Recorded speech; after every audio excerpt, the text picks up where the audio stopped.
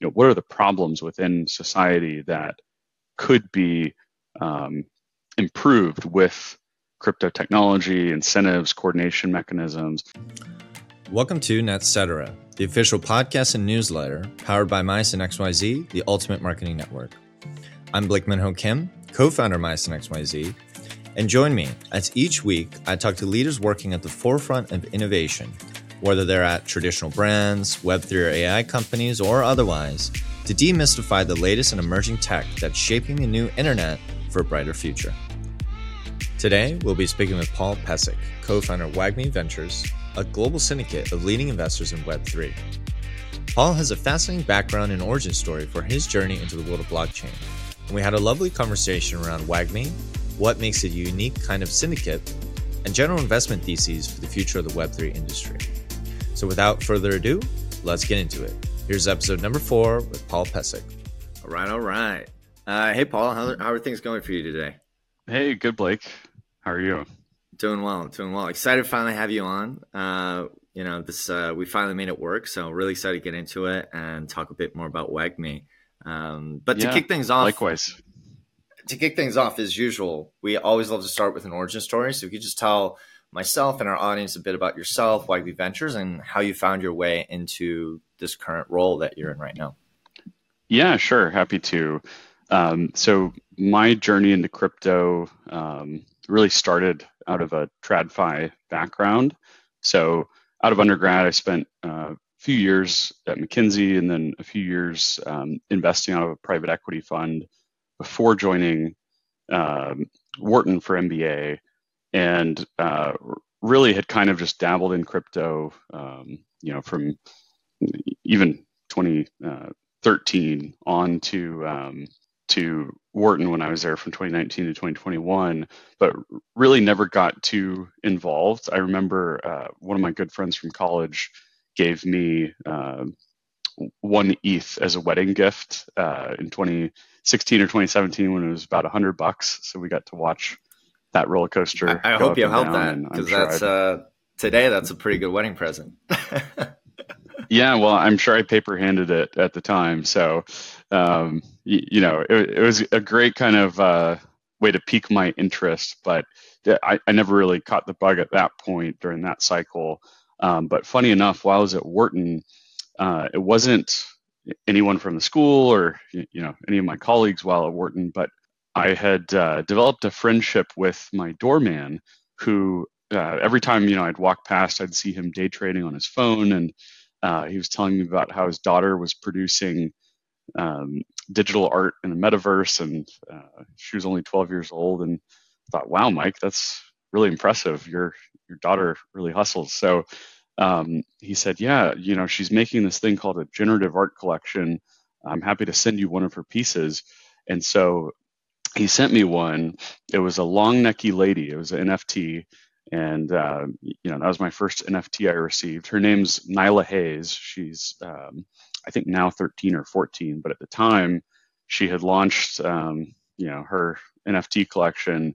And sure enough, like a week later, MC Hammer and a bunch of other celebrities were tweeting about how awesome it was that this, young kid made this collection and how great her art was. And so, she took off, and of course, Mike quit his day job as doorman, but we remained buddies and traded a bunch of NFTs together. And I helped them a little bit on the advisory side coming out of that. And that was in 2021, kind of mid-year.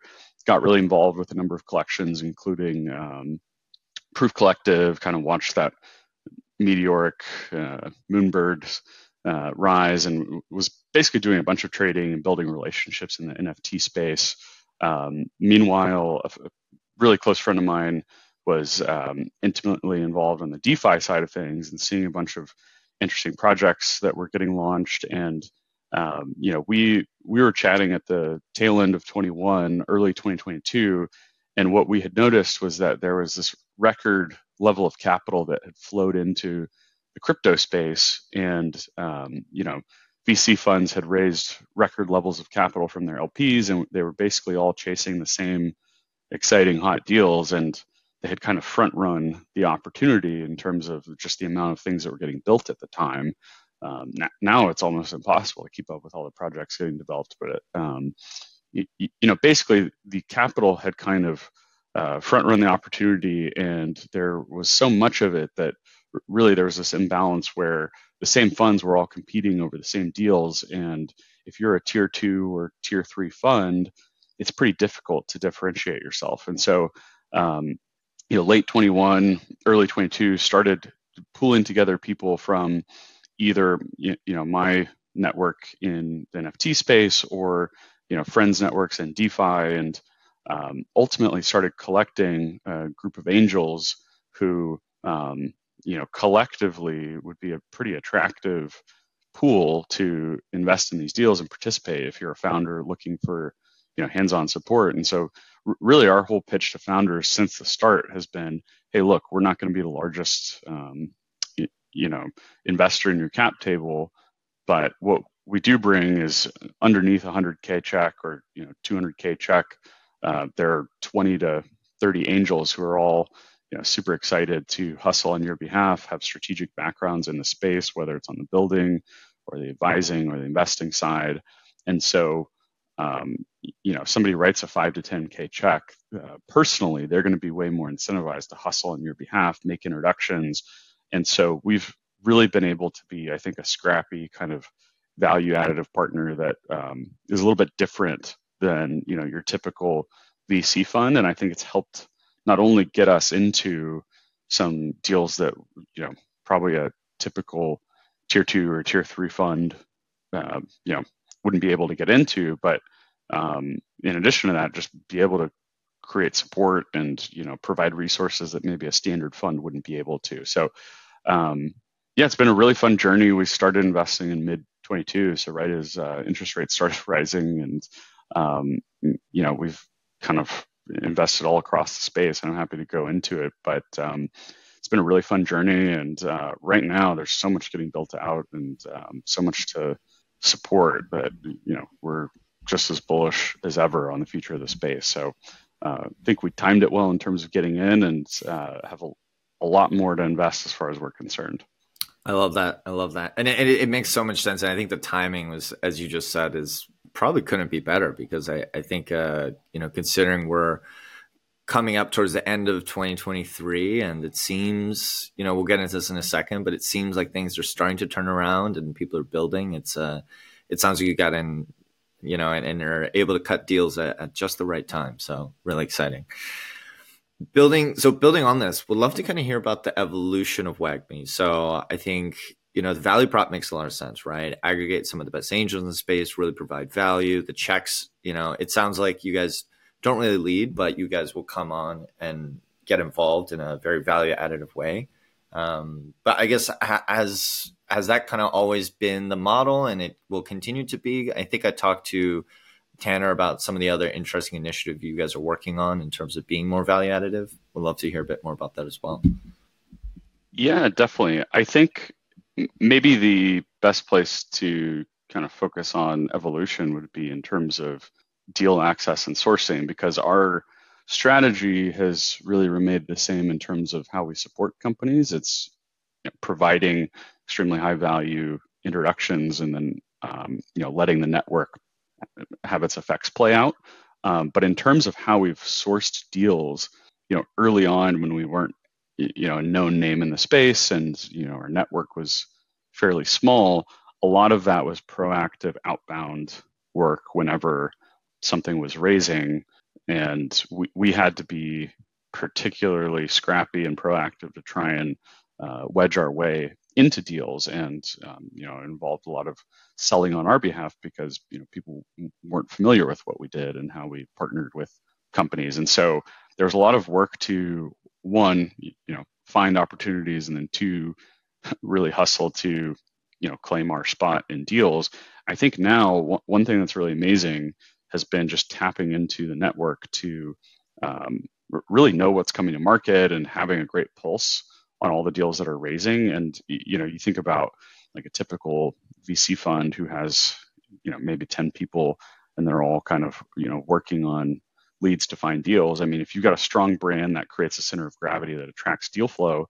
But when you've got a strong network like we do, where maybe 100 people in the network are all extremely connected and seeing a bunch of exciting deals. And we're seeing a lot very early on now in a way that we didn't think was possible at the start. And so a lot of great deals are coming to us that maybe hadn't been identified by certain funds. And great example of kind of the global reach of our network is, for example, IntMax. I don't know if you've heard of them. Vitalik has talked about them recently in a couple blog posts, and then mentioned them in a recent interview, how they're this crazy scaling solution for Ethereum.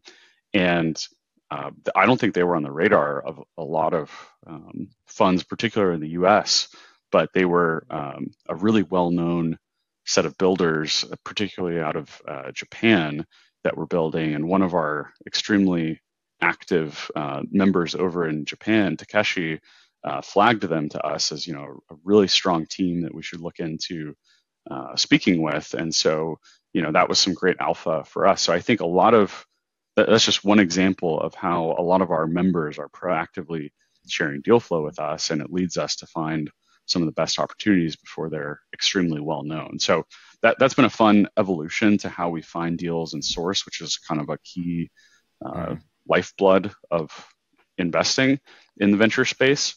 And then, we have expanded. So Tanner has really had a remarkable set list of guests on the podcast, which has continued to build our brand reputation. People like Tim Bako, Sriram from Eigenlayer, had a number of other fantastic guests. And on top of that, we've started to expand some of our advisory work. So, if groups maybe aren't fully ready to go to market to fundraise yet, we can help them with things like pitch deck best practices, other things like that to help kind of coach them up and then advise them on their behalf as they're going out to market to find funding. So we are expanding our kind of suite of opportunities as we start to see the market really pick back up again. But in terms of our core business of just finding the best deals and trying to get allocation for our angels, I think that's only going to continue to just roll forward and pick up steam as we continue to see things pick back up again. And that's really beautiful, right? Because I wouldn't call WAGMI Ventures a DAO per se, but the what you guys are doing very much resonates with exactly kind of what we're doing here at Myosin in terms of the marketing network, right? I think that's the really interesting thing that Web3 can unlock is, how do you build out a network? How do you create those network effects? And how do you create in a global way? Like you just said, you got a guy over in Japan, he's bringing deal flow that you wouldn't see in the US otherwise. You continue to build out this ecosystem, continue to create value, and everyone wins. So I'm really into that. It makes a lot of sense. And I guess that there's I guess I'm just building on it, right? Which is, I guess how would you is it an investor network? Is it a syndicate? I mean, I guess what's if you had to distill it down, right? There are a lot of different ways you could position it, but how do you guys think about and describe WAGMI for potential leads, deals, etc.? Yeah, sure. I think at its core, WAGMI is truly a network of strategic builders, executives, and investors that are all kind of proliferated throughout Web3. And so it's a very strong network that we can tap on founders' behalf. And on top of that, it's a brand. I think it's really fundamentally those two things. And the brand has thankfully kind of grown in time on top of that network, and the network kind of being a proof point that has substantiated the brand over time. But really, it's fundamentally those two things. And on the back end, it's nothing sexy at this point. I think there's still a lot that needs to get sorted out from a DAO governance standpoint. And I think coming from a TradFi background, I'm happy to let others be first movers in that part of the space. I think particularly while some of the regulatory clarity gets sorted out in the US. It's been unfortunate the way things have played out to date. But I think from our standpoint, we're very safe and kind of straightforward and familiar from a traditional finance standpoint on the back end. So we're using allocations.com as our SPV provider. They're a great kind of resource for anyone looking to pool together investments with their friends or with a broader network like we have. And they'll set up SPVs. They'll handle K1s come tax season. They've got their investment portal to service anyone who's participated in deals. So they also handle KYC, investor accreditations by jurisdiction. So similar to AngelList, but they're a little bit more flexible, kind of more run as a startup themselves, but with all of that tooling built in so that we can really focus on interacting with founders and interacting with our investor network, and that kind of being the core of what we do. And yes, there's plenty of administrative work on the back end that we handle, but I think in time, there's plenty of interesting things that we could explore with the network, right? And how we build that out. And, a highly strategic group of people interested in investing and furthering Web3 projects. I think there's so many different routes that you could take that in time. I think a lot of the regulatory clarity and frankly, just tooling in the space is still getting built out. And we hear about people who are building Web3 native SPVs and things like that. And we'll occasionally have conversations with people like that. I think, again, we'll slowly kind of evolve into that space and time. But for now, our core focus is just, connecting good people in our network to builders to help, make magic happen with their companies. And that's, and there's no need to rush into it, technology. Right? As you're talking about, It's at the end of the day, the most important thing is the network, the brands, the deal flow, right? All this other back-end stuff. It's kind of refreshing, right? Because I think, one of the frustrations that I felt within our industry sometimes is that I think people love to nerd out and have such a good time around the things like governance and the tokens and how are you figuring this out, when really that's just, as we all say, right? Like Web3 is infrastructure. So why are we so there's already tooling for that. So it's really about go to market. How do you get the name out there? How do you, provide value up front, and then all this other stuff can get figured out. And it also, as you're saying, other people can figure out, make the mistakes, and then you can come in later and do it right. So makes a lot of sense for me. Definitely. I think that there's something really exciting about being able to try out these new approaches. The first time that you send money to a non-custodial account, right, and get access to DeFi kind of outside the walled gardens of custodied finance is such an exciting experience. And similarly, getting to do things like vote for governance for DAO, it's really fun and exciting because it's new and it's an experiment, and using multi-sigs and things that would kind of fit into an investment DAO. I think a lot of that is fun and I think illuminates the mind and creates a lot of exciting scenarios that could play out. But for us, I think the core kind of 80-20 of what we're trying to do is really about having good conversations with founders about how we could be helpful and things that don't really map on to pushing the boundaries of the back end tech stack, right? And so part of it is just us kind of keeping our eyes on course in terms of what really drives value for WAGMI Ventures and for the companies that we're working with, and just kind of keeping our heads down on that for now. But I love all the innovation that's happening in the space, and I hope it does continue, because we would love to evolve in time with that respect. It's all coming one step at a time. So actually building on that, right? Would love to dive a bit deeper into WAGMI, and something we always love to talk about is like wins, misses, lessons learned. So we'd love to, I guess, kind of thinking about the portfolio and the investments that you guys have made over the past year. It's certainly been an eventful, or a little bit quiet, I guess, compared to the year before, but there's still been a lot of stuff happening this year. So we'd love to get from you, a read on what do you chalk up to, I guess, your biggest wins with WAGMI in terms of investments that you guys are really proud of, and then however you want to approach it. But I guess misses where you almost got on the cap table or weren't able to, or other just kind of lessons learned, I guess, as you've been continuing to build this out? Yeah, sure. It's a great question. In terms of wins, I think a general theme for this past kind of year and a half is that while there has been so much progress in the space, um, I kind of liken crypto to trying to build civilization in outer space, where what I mean by that is if something in the oxygen tanks or the underlying power generation, you picture this colony kind of floating through space.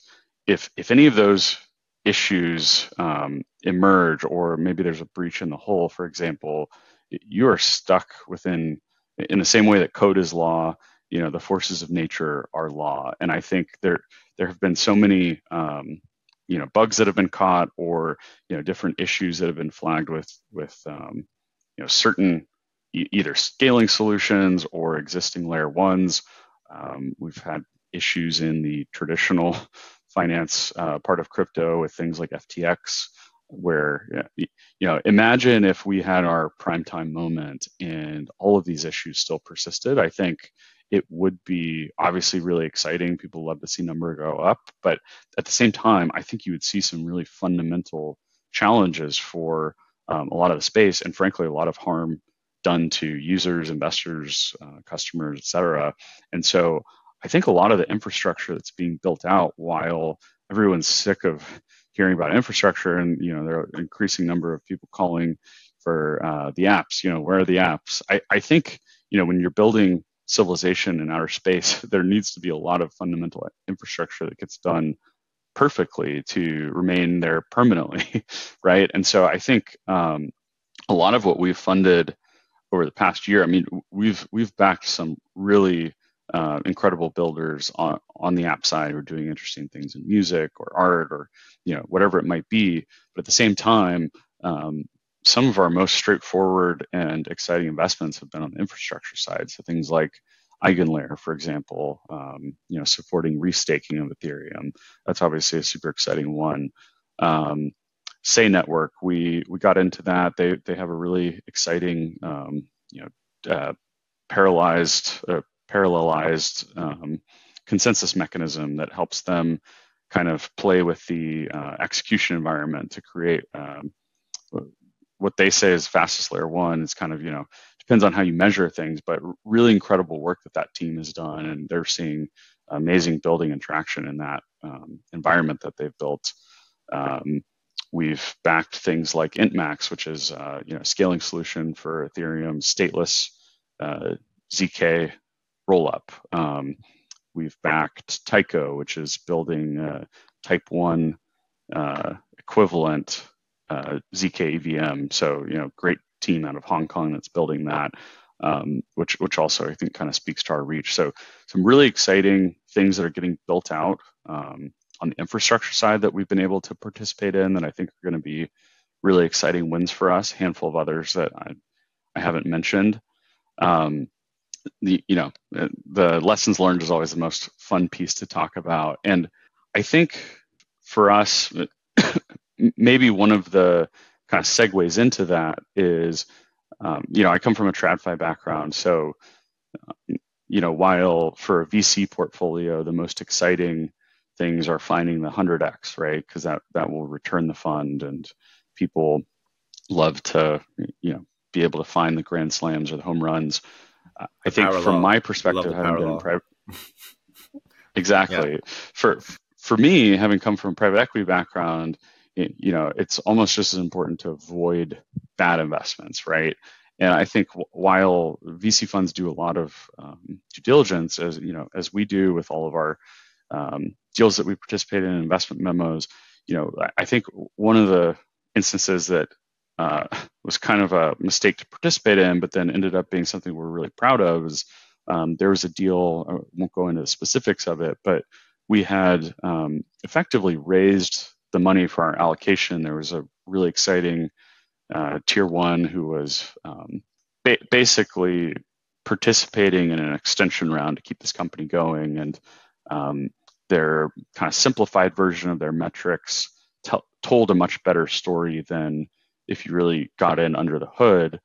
And one of the members of our syndicate who was looking to participate did some online analysis and pulled some metadata and basically came back and said, hey, the stats that are coming from the team don't really map onto, or at least show the full reality of the underlying performance of this platform and the supposed user growth.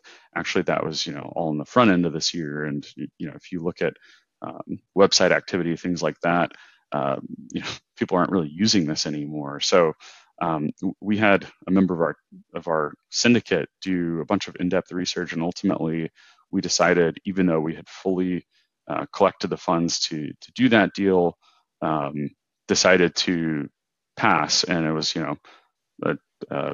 a burden to try and redistribute all that money back to the people who had gotten excited to participate. But at the end of the day, those people are super appreciative that we're trying to be extremely thorough. And it's fun when you've got this network of experts in the space, and one of them is able to catch some of the red flags that maybe even your team doesn't. And so making hard decisions like that, I think, has been something that I'm really proud of the team for doing. That's kind of maybe a segue into some of the quote unquote misses from this year. I think personally, I wish that we had gotten into Celestia a little bit earlier. I personally have invested, but not at the pre-token phase.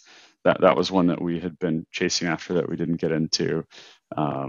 And then in terms of deals that haven't worked out, I think in reality, at the infrastructure level, even if you've got a good team, even if you've got a compelling use case, even if maybe you have a leg up on competitors, there are always challenges in this space that are going to create pressure tests for teams. And for example, we were working on or had invested in a real world asset deal earlier this year that was basically doing bridging between USDC and a basically debt-like interest instrument that created yield on W-9 worker income. And so basically they would create factoring for that income to pay people sooner.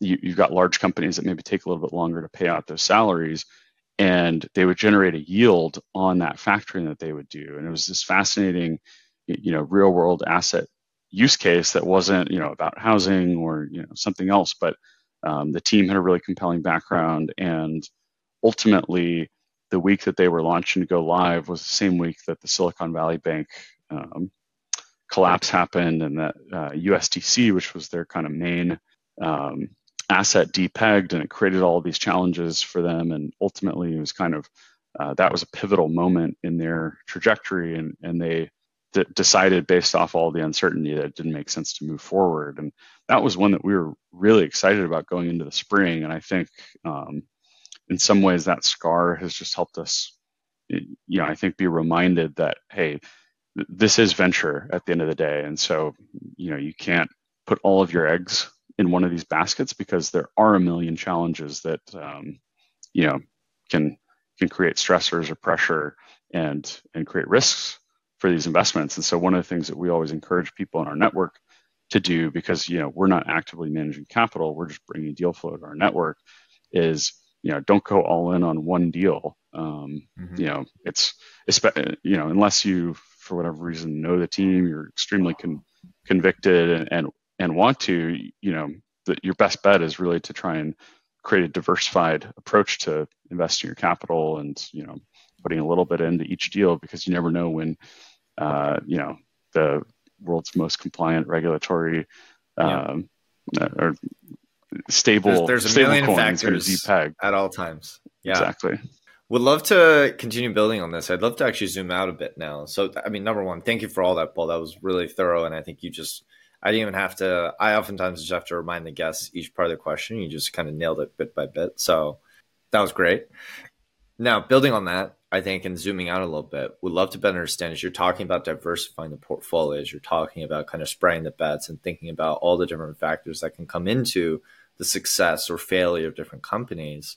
We'd love to start at least just picking your brain in terms of investment theses, I guess. Maybe not a singular one because there's so many brains in this network. And I guess what I mean by that more specifically is we talked about infra, we talked about apps. We actually on a previous episode, we just talked about consumer crypto for quite a while, right? So with all that in mind, we'd love to better understand, based on all the deal flow you're seeing today and what you're thinking about, what kind of technologies are you most interested in?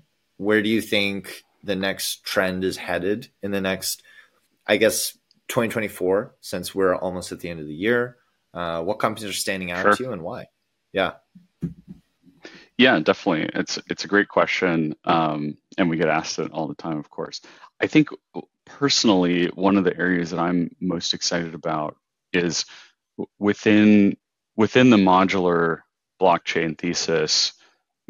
You break that apart. You've got the execution environment, you've got data availability, and then you've got settlement, right?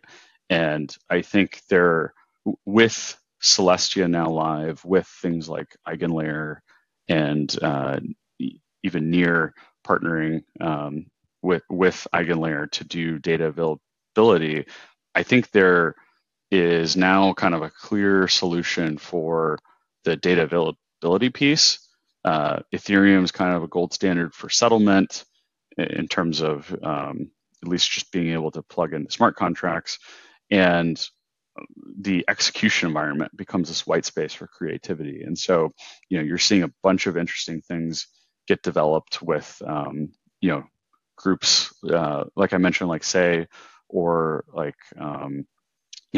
Movement is doing something really exciting. They're taking the execution tech from Aptos from Facebook.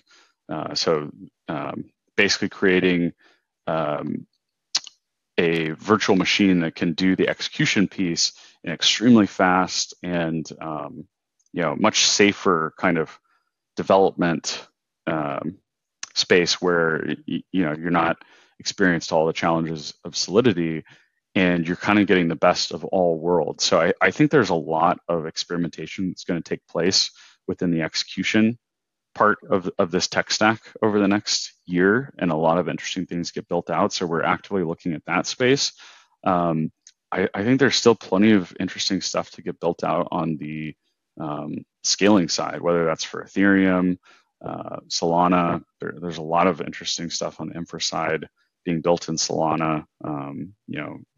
Jito just announced their airdrop, and I think there's going to be a lot of interesting stuff as they and actually a bit of an impromptu question there, right? Would love to kind of actually pick your brain on. I think I was just at Solana Breakpoint last was it end of October, beginning of November, right? A lot of interesting updates, announcements, right? With Fire Dancer and their 1.5 million TPS on testnet. And, Visa and WorldPay talking about doing USDC settlement on Solana.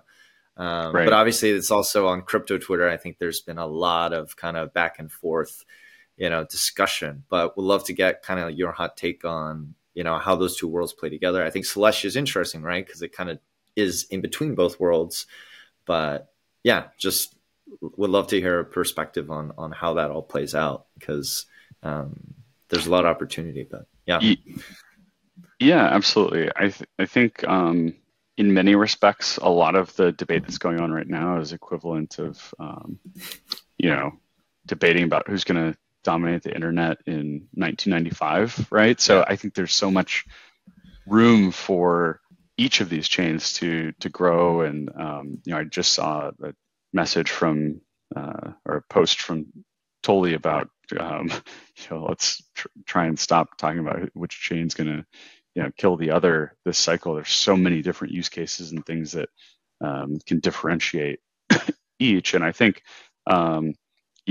Twitter or X or whatever you want to call it, there's just such a long tail of people on that platform, and it kind of people find enraging content more engaging, and so that gets kind of escalated. So I think behind a lot of the tribalism that you at least see on Twitter, there are so many people just focused on building. And I think while Ethereum, when you really just piece together all the parts of the ecosystem that are building to support the scaling of that network and its growth and development, it's really remarkable. I mean, you just think about all the venture funding that has gone in to support layer twos or other parts of the Ethereum ecosystem. I mean, it's hard to bet against them being successful and growing and ultimately, finding their, scaling solution that has the right user experience, things like that. With Solana, they're moving so quickly. It's just so impressive. And some of the partnerships, like with Circle, and I don't know if you saw Coinbase announce that they're integrating with Solana. I think Coinbase is going to be really exciting with a lot of the work Absolutely they major. can do to, become like a super app basically, and potentially turn this into something where I think the original vision was, can you buy coffee with crypto? And I've yet to be successful in doing that at a lot of my local coffee shops. And so I think there's a lot of stuff that Solana can enable in the near term that, maybe gets them to scale much more quickly than some of the more complicated experiences with layer twos. That said, I think a lot of the people in the kind of current ecosystem that are complaining about the challenges with Ethereum layer ones and layer twos are basically complaining from this old paradigm of having to interact with the layer one at all. I think in the future, a lot of users are going to natively start on layer twos and have the same functional experience that people did interacting with the layer one to begin with. They're not going to be worrying about bridging from one to two. And I think layer one of Ethereum is going to be so expensive that most people aren't going to be going anywhere near that, and a lot of onboarding is going to happen on top of layer twos or threes. And so I think a lot of those problems will get sorted out in time. But again, it's 1995. I think there's so much room for growth and improvement over the next several years, right? Yeah, and that actually really resonates because I think, at least for me, I think it was Bankless maybe end of last year where I kind of heard this idea of the Ethereum just becomes a settlement, like the ultimate settlement layer. Everything else, nobody should be using ETH L1 in the next 10 years or so for exactly the reason you just said, right? That's the whole point. I will say I think the transition point will be hard for people who've been there long enough, but I agree it's sure. In the end, the new consumers will start to come in that way. But that actually kind of leads to my next question, which is, we've talked a lot about infra. We've talked, and I love that metaphor you used of, we're building a colony on the moon, and if one critical thing breaks, it really puts it in a tough position. So that's actually a really great way to put it. But that being said, we'd love to talk about also the consumer side of things, right? So applications, onboarding, because when we're talking about L2s, right, there's a billion L2s now. Everyone is launching their L2, but an L2 is only as good as how do you attract people? And actually, how do you attract normies, right? Because I think the thing I always think about, and we're always thinking about at Myosin, is how do you onboard the mainstream? How do you onboard the brands? How do you onboard my mom, your sister, this brother, our friends who, still think crypto is a scam. And they're like, what's this Dogecoin, these monkey pictures, right? So we'd love to get, just any thoughts there in terms of, are you seeing a lot more of that come along? What's really interesting and all those fun things? Yeah, sure. I think in many ways the less that we think about it as crypto and really think about the problem set that people experience, I think that's where you find the most fertile ground. And then you think, how does this new technology enable that? So what are the problems within society that could be improved with crypto technology, incentives, coordination mechanisms? Coinbase has launched their ad campaign. It's time to update the system, and they show all these challenges, like having to wait in line for all this paperwork, or having to cash a check, or having to wait several days to send a wire, or issues like that. So I think obviously payments is a very straightforward use case that I think is going to make a lot of people's lives a lot better. Store of value, it's very easy for us to take for granted, being in the U.S. and what having stable store of value, whether that's Bitcoin or some of these other layer ones or just stable coins, right? Like that seems to have proven itself as kind of the thing that people want to hold. Whatever that ends up being, I think there are a lot of financial use cases. I think that's probably not what you're looking for, but it's at least the first and I think kind of original kind of thesis for killer crypto app for people. And I think stablecoins have really proliferated and shown that. I think there's so many different exciting ways to incentivize people to show up, right? Like Helium was the first thing that captured my imagination. How do you incentivize people to provide coverage in a decentralized way? And I haven't in depth followed everything that they're doing, but they've launched 5G and people can apparently now have cell phone plans and stuff like that's incredible, right? And so finding ways to incentivize the rollout of infrastructure is really incredible. I think at one point, taking this kind of out of crypto to make a crypto point, while I was at Wharton, I really went in depth to explore career development and building resources for students. And it's funny, unless you're an extremely type A kind of high achiever, a lot of kids don't want to spend time and a lot of the unattractive. There's such a high opportunity cost in college, for example, right? To work on your resume and applying for jobs. You've got all this other exciting stuff happening, and so I had worked on trying to build out a suite of resources that would apply and appeal to kind of the wider mass of students, and we just really struggled to find engagement because people wanted to just get on with it, right?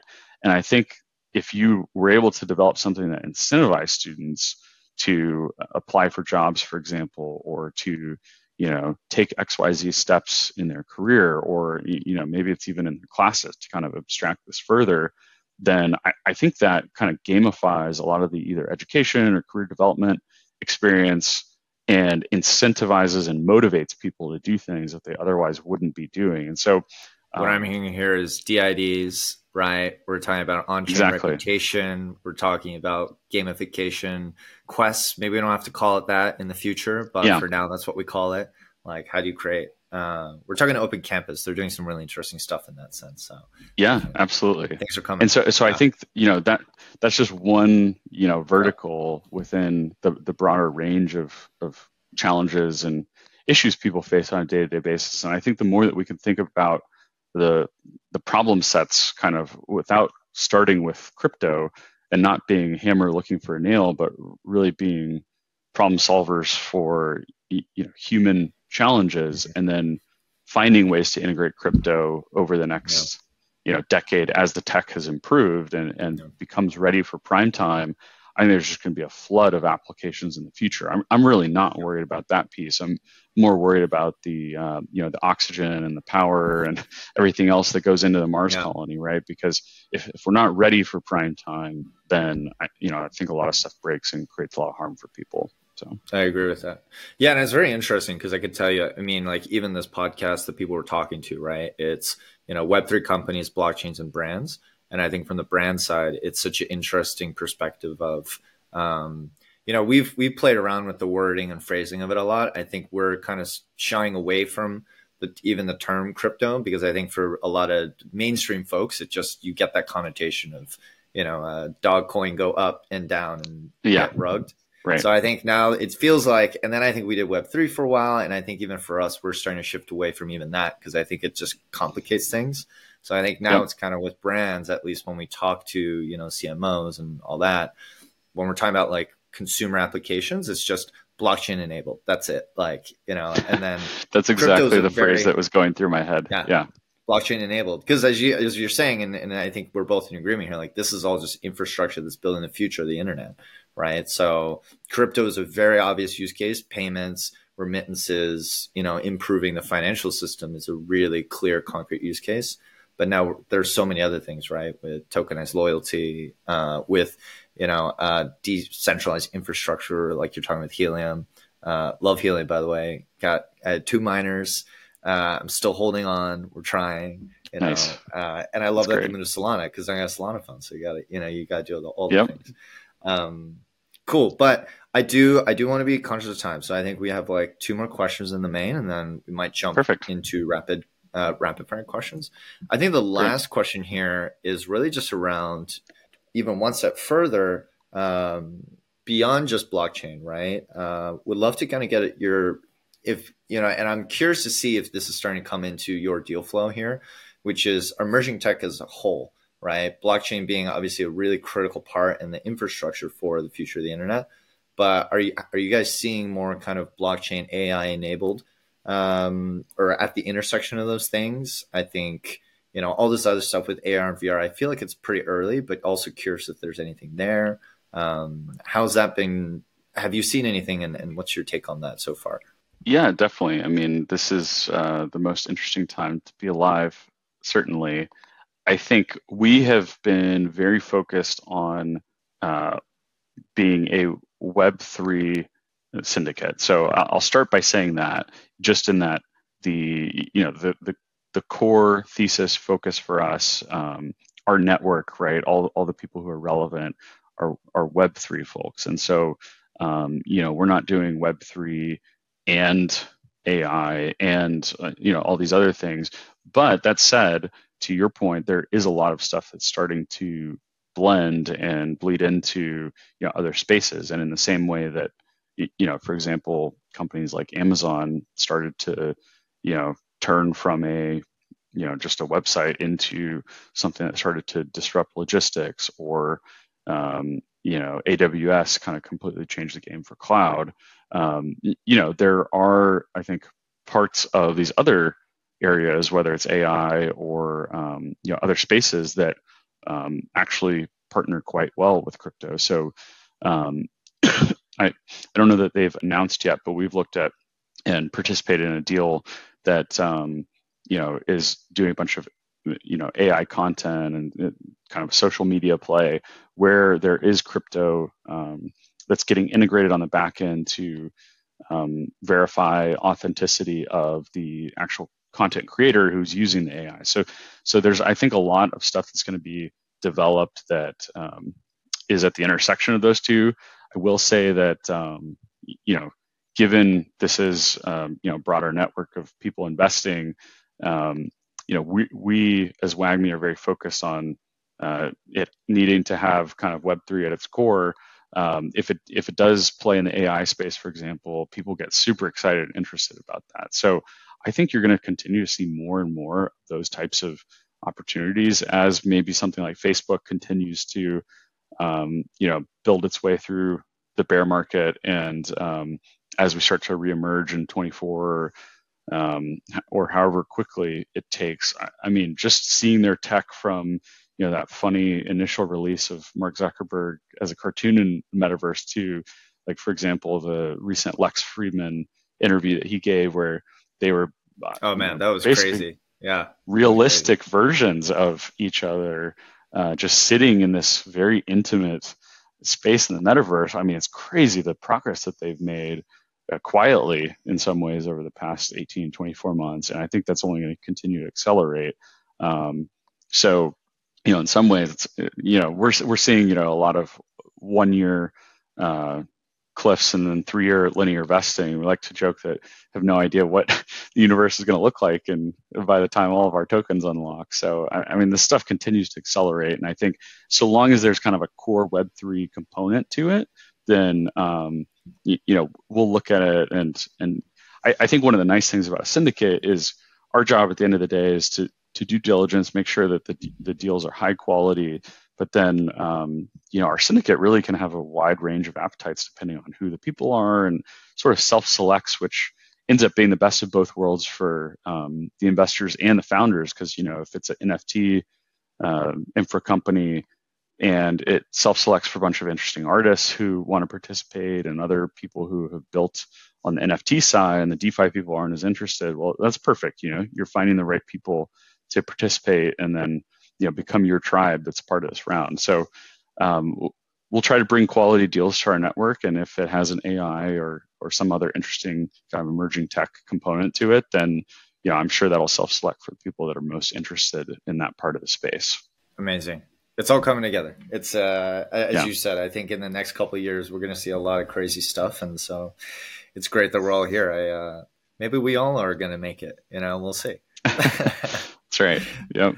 There we go. All right. So I think let's, one last thing, which is, what's next on the horizon for WAGMI, right? So as we move into the new year, what's coming up for you guys that people should be aware of? What should they be thinking about? Or is there any, what should people be looking out for as WAGMI continues to grow and evolve in the next year? I think, it's a great question. I think I alluded to it from earlier on, but just the center of gravity for us has continued to deepen, where we're just seeing more and more exciting projects. And I think the kinds of deals that we're getting access to, kind of have to pinch ourselves from where we were 18 months ago.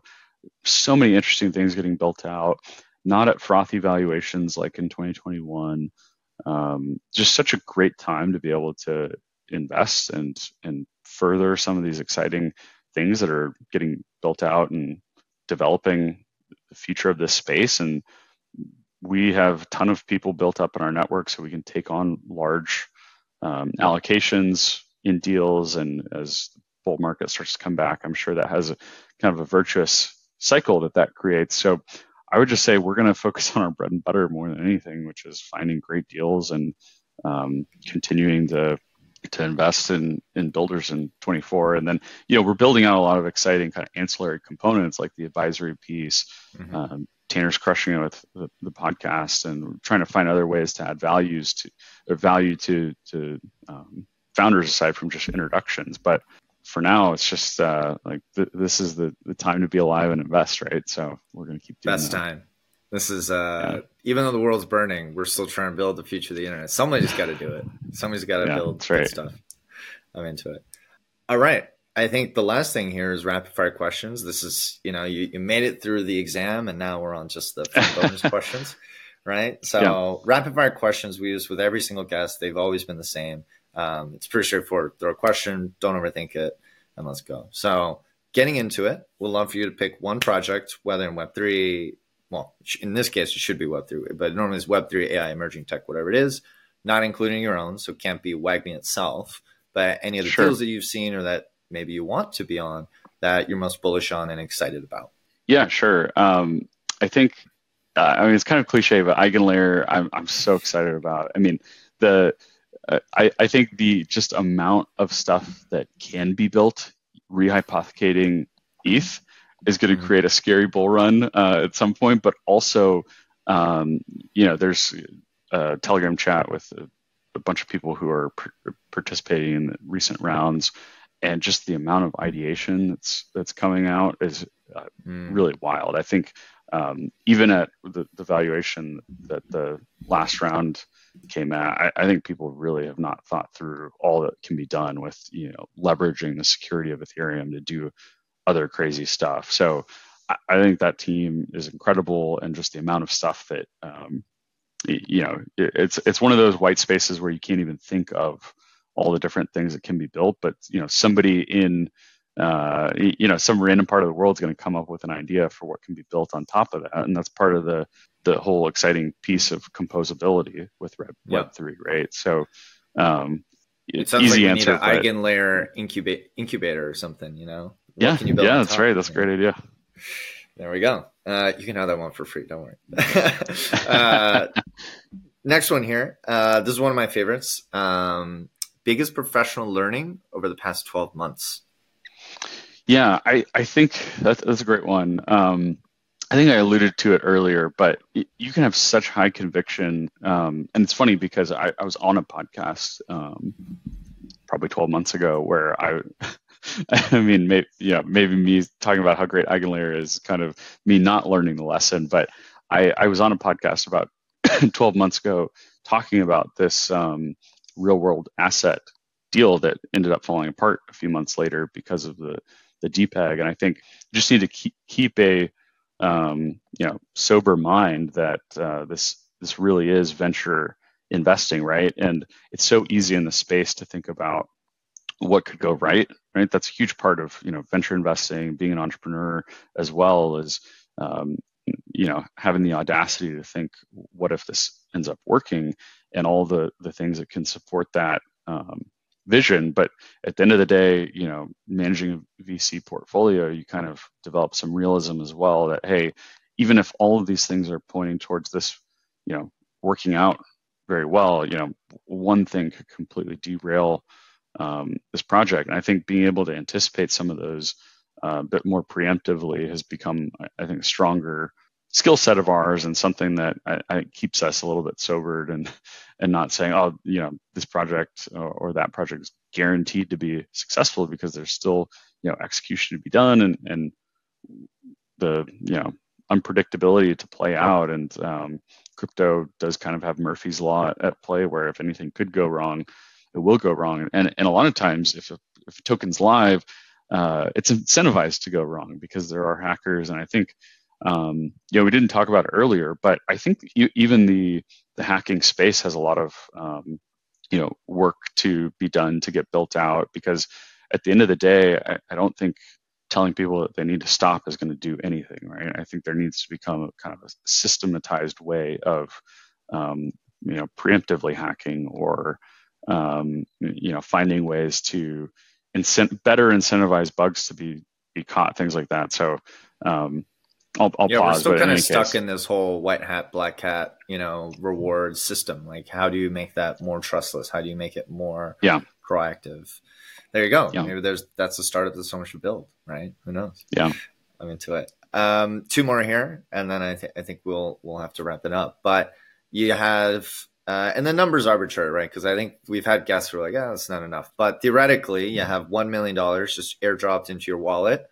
You can't do WAGMI anymore. What would you go build today outside or within Web3? It could be, you go just buy a compound upstate and you just become a farmer. It could be you could go build, this new hacking protocol. It could be anything. So, yeah, what would you do? Yeah. Yeah, it's interesting. I started to answer this earlier, but I am very passionate about career coaching, development.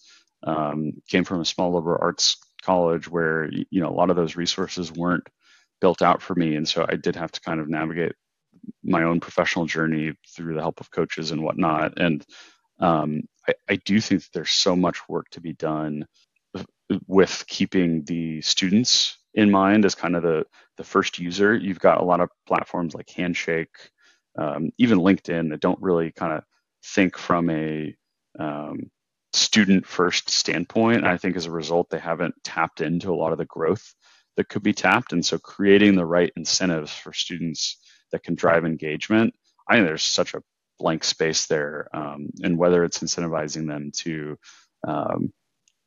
do applications or interviews or whatever it might be, I think there's so much fertile ground in that space. So I would run hard at that problem with $1 million if anyone wants to fund it.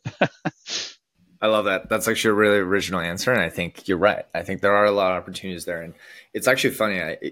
Some of the, and we should talk about this separately at some point, but like some of the stuff we're building out in like ad tech and marketing tech, it's like there are things that in my old career in Web 2 that we had talked about as potential ideas that I think literally just were not possible at the time. But right. Now with blockchain and with crypto, you can really create new systems and new ways of doing things that you can have an idea, but unless you can actually build it and implement it, it doesn't matter.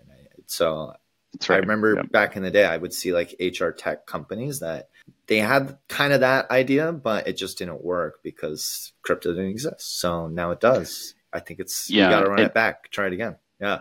Yeah. And I think there's so many people who are entrepreneurs who are in Silicon Valley or all over the world who have these ideas and the tech just isn't where it needs to be in order to unlock a certain route to solving the problem that they're tackling. And at some point, there's going to be some flashy use case in crypto that solves one problem, and it's going to just be like a match that lights the fire for all these other entrepreneurs that say, "Oh my goodness, I could build this, doing XYZ using the blockchain enabled kind of back end." And I think you're going to see a proliferation of apps at that point. So again, like I think this all comes back to what we're talking about earlier. There's so many people like yourself who have these problems that they're trying to tackle that just don't have the tech ready yet. And hopefully in a few years or however long, it'll be there. It's getting there. It's getting there, one step at a time. All right, last one here, which is, and this is another favorite one of mine. And actually, let me just say it, which is craziest predictions for Web3 for end of year 2023, but it's almost the end of the year. So really it's more next year, 2024. What do you think is the craziest thing that may or may not happen? Craziest predictions. You get as wild as you want. It could be, yeah. Yeah, I mean, I could see us, because a lot of this has to do with macro too, right? I could see the Fed having a fairly quick, I don't want to call it pivot, but step down. And, all the tokens have kind of grinded higher to a point where it's kind of shocking where they are given how high interest rates are. I think you could have a perfect storm where people are just not bullish enough about where things get back to. I mean, I find myself saying, well, what if this token gets back to where it was in 21? I mean, you could have a lot of people have talked about the mega bubble not even being here yet, that it wasn't 21. And so do I think this will happen? No, but I mean, you could have a scenario where total crypto market cap just blows 10T out of the water, and maybe you get to 15 or something crazy like that. And then, I mean, the craziest thing would be, what if it's actually justified at that point because the tech is starting to really come together. So I don't think people are bullish enough about what's going to happen over the next 2 years, and that could be applied to crypto. It could be applied to a number of other emergent technologies like we talked about. But I'll just I don't think that's that crazy. Bullish. Yeah, nobody's bullish enough, and that's like a really great way to kind of end this, because I think, as you talked about earlier, right? If we really are in the 1994 moment, well, hopefully we're past the .com bubble moment. I hope we are. Maybe that was what happened last year. So maybe if we're in 2001, right? Because the favorite thing I love to always throw to people is there was some article in the newspaper. You probably have seen it as well, but it was like, it was right after Y2K, and people were still asking, this internet thing, it's kind of a fad. Is it still going to be around? Right. And so it kind of feels like that's where we are right now. So, and we all know what happened over the next 20 years. Right. So I don't think you're crazy. Absolutely. I think you can't be bullish enough. Yeah. So there we go. Okay. And that wraps it up. So I think the last thing here is really just, we always leave a time at the end here for you to show yourself and WAGMI. So where can people find you? What's the call to action? Should they be emailing you? Should they be hitting up on Twitter? Throw all the handles and emails, whatever you want. And that'd be perfect.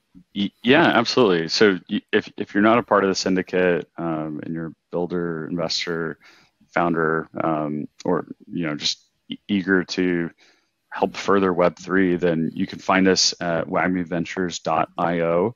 You sign up to join the syndicate there. If you have interesting deal flow, you can send us a note at team@wagmiventures.io, or I'm Paul at wagmiventures.io. And then Twitter, we're at WAGMI_VC. And that's really the best way to follow us. And then we've got the WAGMI Ventures podcast on both Spotify and Apple podcast player. So you find us on both those channels too. Amazing. Well, listen, Paul, this was really great, really fun conversation. I think we covered a lot of ground here, and really appreciate you making the time. I know we tried a couple times, and we're busy folk, and then there's a lot going on, but it's great to finally connect and have this conversation, and really excited to get out into the wild and share it with the world. So thanks so much. And Yeah, thanks so much. I'll see you again soon. Thanks so much for having me, Blake. This is really fun. Yeah. Really appreciate it. All right. I'll talk to you later. Ciao, ciao. All right. Take care. We hope you enjoyed this episode in Etc. If you'd like to learn more about marketing and innovation in emerging tech, please visit www.myosin.xyz and subscribe to our newsletter at www.netcetera.media to get started. And if you're a fan of the show, please show your support by subscribing and leaving a review on Spotify, Apple Podcasts, and YouTube. Thank you so much for listening, and we'll see you next time.